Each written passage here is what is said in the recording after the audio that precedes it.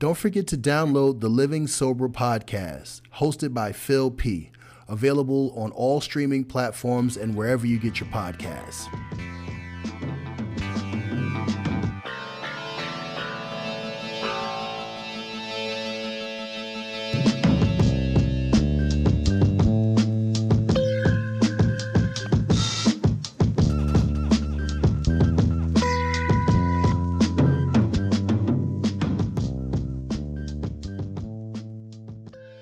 The promise is, good things happen in recovery, and one of the cool things is the perspective shift. We will not regret the past, nor wish to shut the door on it. And what's really cool is today I hold my head up, my chin up, chest out, and it's because I got no secrets. I've cleared away the records of the past. Henry Ford once remarked that a person's past is their most valuable asset. I used to have so much shame, fear, and guilt, and was embarrassed by some of my old behaviors, and I had secrets, and that kept me sick, and it kept me, out there doing the deal, living sober.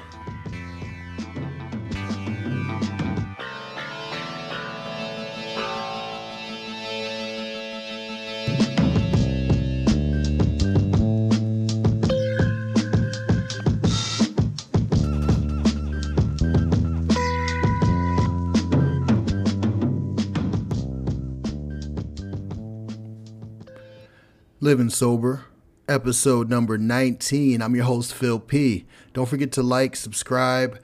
Thanks for checking out the pod, you guys. We're talking about the past and coming to terms, clearing away the wreckage, and being able to sort of let go of some of the old ideas. When I sobered up, or should I say when I got out of rehab, the first thing I did was sit down and start writing. I got busy right away. Maybe even in rehab, I started writing, working on the inventory stuff that the program teaches me about, that I should write down the people, places, and things, and what's my deepest, darkest secret. What would I take to the grave? You guys told me that my secrets will make me go out. If I don't do a thorough house cleaning and break out the special tools to get all up in those crevices, I'm doomed. And I'm not unique in this. And when I say that I'm not unique in this, we all got secrets, right? Some are more in my mind, intense than others. I'll put it that way. And I needed some closure. I wanted to let go of some of this stuff, and where do I begin? I had college stuff, bullying, wonky sex inventory, childhood trauma, you name it. And I drank like that stuff would just go away, hoping that if I just put my head in the sand and drink and use and numb out, that all that stuff would just go away. No, I had to face it head on. I had to talk to somebody. I had to tell somebody. Talk therapy is really cool. I love the rooms of recovery because it's basically a bunch of people getting together and we get to talk and we get to share real what's going on. Things I wouldn't tell my closest friend or my mom or even my wife. Things that we talk about in the rooms, and we're lightening the load of some of the burdens of not just self, but the shame and the fear, real or imagined. Somebody told me, Phil, you're not that important. What you did in college doesn't even matter. They don't even remember you. And I want to go on record and say, I think they do remember me, because I was the guy at 2 a.m., like knocking on your door for a nickel bag, waking up the whole damn suite. I'm the guy that was on college campus, screwing, any female that would have me. I'm the one that was suicidally depressed and crying to come home after my first semester because I was not built for it.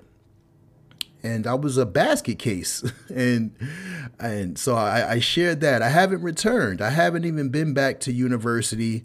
I don't tell or talk about where I went to college because I don't have closure. My daughter has since graduated from that university. She's working on her master's, and I probably have touched down on that campus probably just for her graduation. When she was done, I showed up, shades on, went to her graduation ceremony, and was out of there because I didn't want to see anybody I knew. And that was like just an appalling lack of perspective. I think that closed mouth friend was right when he said that, Phil, nobody cares. You're not that important. And I'm carrying around that stuff for 20, 25 years for nothing, for naught. It is the perception of the way people see things. Meaning, if I haven't seen you in 30, 40, 10, 5 years, whatever it is, you'll still have the same impression of me as the seventh grader, as the high schooler, as the college kid. If your last memory of me was in some type of debauchery or fallen man, then I would like to think that that's how you still see me, living sober.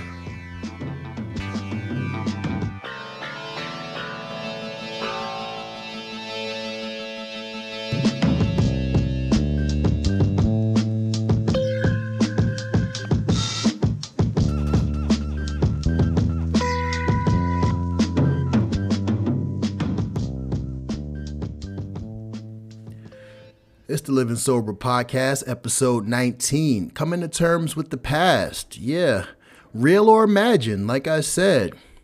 It took some time for me to realize that the world doesn't actually revolve around Phil P. Do you know how hard it is for me to think about something other than myself for longer than 5 minutes? It's very, very painful. But that inventory stuff, that meant that I got with a closed mouth friend. I got with a therapist. I got with my spouse. I got with my kids. I got with my friends to just talk it out and tell them what was really going on with me, and that here it is. And if you'll still have me, if you still want to roll with me, if you still want to be married to me and be my friend, and happy and proud to call me dad, then here it is. Here's everything you need to know about me. And so I went ahead and, I talked to the people that matter, because what's that old phrase? The people that matter, and the people who don't. I don't know, something like that. But it's basically telling me that the people who are in my corner, the people who love me and care about me and want what's best for me, they really should be the only ones that matter. So it really helps to know who's got your back, who's in your corner. So after that, now I can start to sort of face the world, because even though people closest to me know what I have as far as neuroses and fears and shady past, they're cool with it. But I want to be able to not have to hold my head down subconsciously, meaning I got a little bit of freedom there, but I'm still carrying something. My ego and my pride is still a little pinged, because these things from the past are still haunting me. And I've got some case in point, as mentioned, with the school, with the college, with so many girlfriends. Oh man, I should have had more respect for myself. I was a wild boy, and I ended up having kids with strangers. I ended up having that as like a dual addiction. Like at one point, sex addict, drug addict, alcoholic. And if I wasn't drinking, drugging, screwing, shopping, or eating, I was suicidally depressed. Now, to go on record and speak like that, it's heavy stuff. But again, the people that matter, the people that care, is probably because they care about me or it resonates. So sometimes by me sharing my past, as I mentioned in the last episode, I'm helping the next person up. So again, it's not all about me. This podcast, my book, my music, it's for somebody to be inspired. I'm giving a piece of myself so that other people don't have to feel ashamed or embarrassed or down because of their past. Living sober.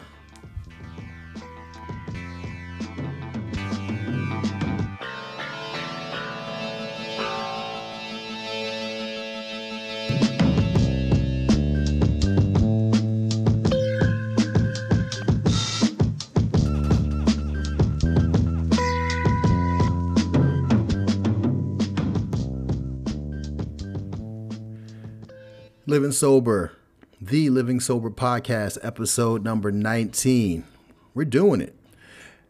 So, what's the solution? I got to get into the solution. I had to return to the scene of the crime. Like I said, I had to pick up the phone. I had to find forgiveness. I had to stop being so fearful. And as I mentioned, and I say this all the time, I was not born with the I don't give a damn gene. It's really hard for me to sort of face this stuff. But anything you want in life fails on the other side of fear. You don't have to be ashamed of your past. Somebody else might share the same afflictions, shame, guilt, remorse as you. I tried to talk to my kids about stuff from my past or make amends and talk about my fears. And they're like, what are you talking about? My kids love me. I'm so happy that they're doing well. But I felt like I was not the best dad. And in some ways, I wasn't, because I was just absent. I was out there doing the deal. Thank God my kids are extremely well-rounded. But when I went to them and tried to make some amends, they were just like, get out of here. Man, and that's a wonderful feeling. As far as trauma, being able to face like trauma stuff, I think the best thing for that is just hard wiring, a hard reset. All of that hard wiring needs to be ripped out, and the neurons needed to be like activated and on a different pattern and wavelength. And they've got like so many resources for people dealing with trauma, especially like the generational family of origin stuff. I won't even get into that, but family secrets, where sick is our secrets, the stuff that we're raised with. I don't blame our parents. I just blame it's generational.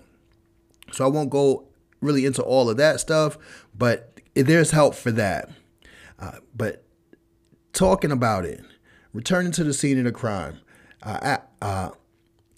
asking people to share their experience, talking it out. These are the ways that I come to terms with the past. Another thing that really helped was, as I say, pay who you owe. If I'm like losing sleep and I'm fearful because I owe somebody some money, I need to go and just pay that man.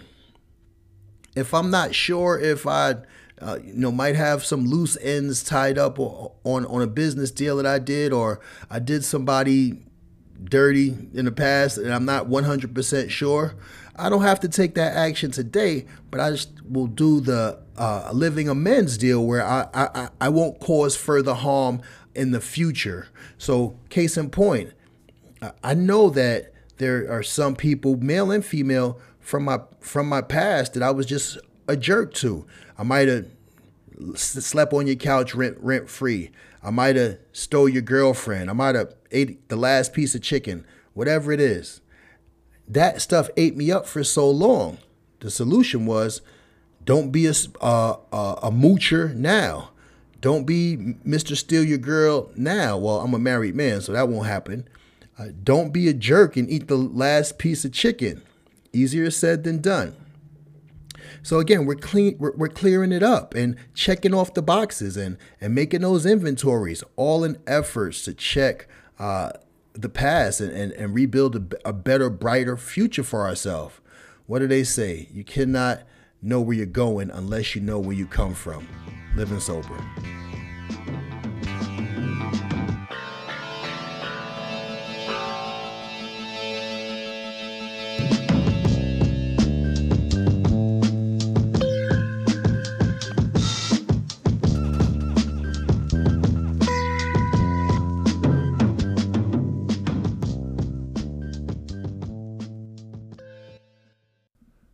So you like the Living Sober podcast, huh? Don't forget to like, subscribe, and download all episodes of the Living Sober podcast with your host, me, Phil P., available wherever you get your podcasts.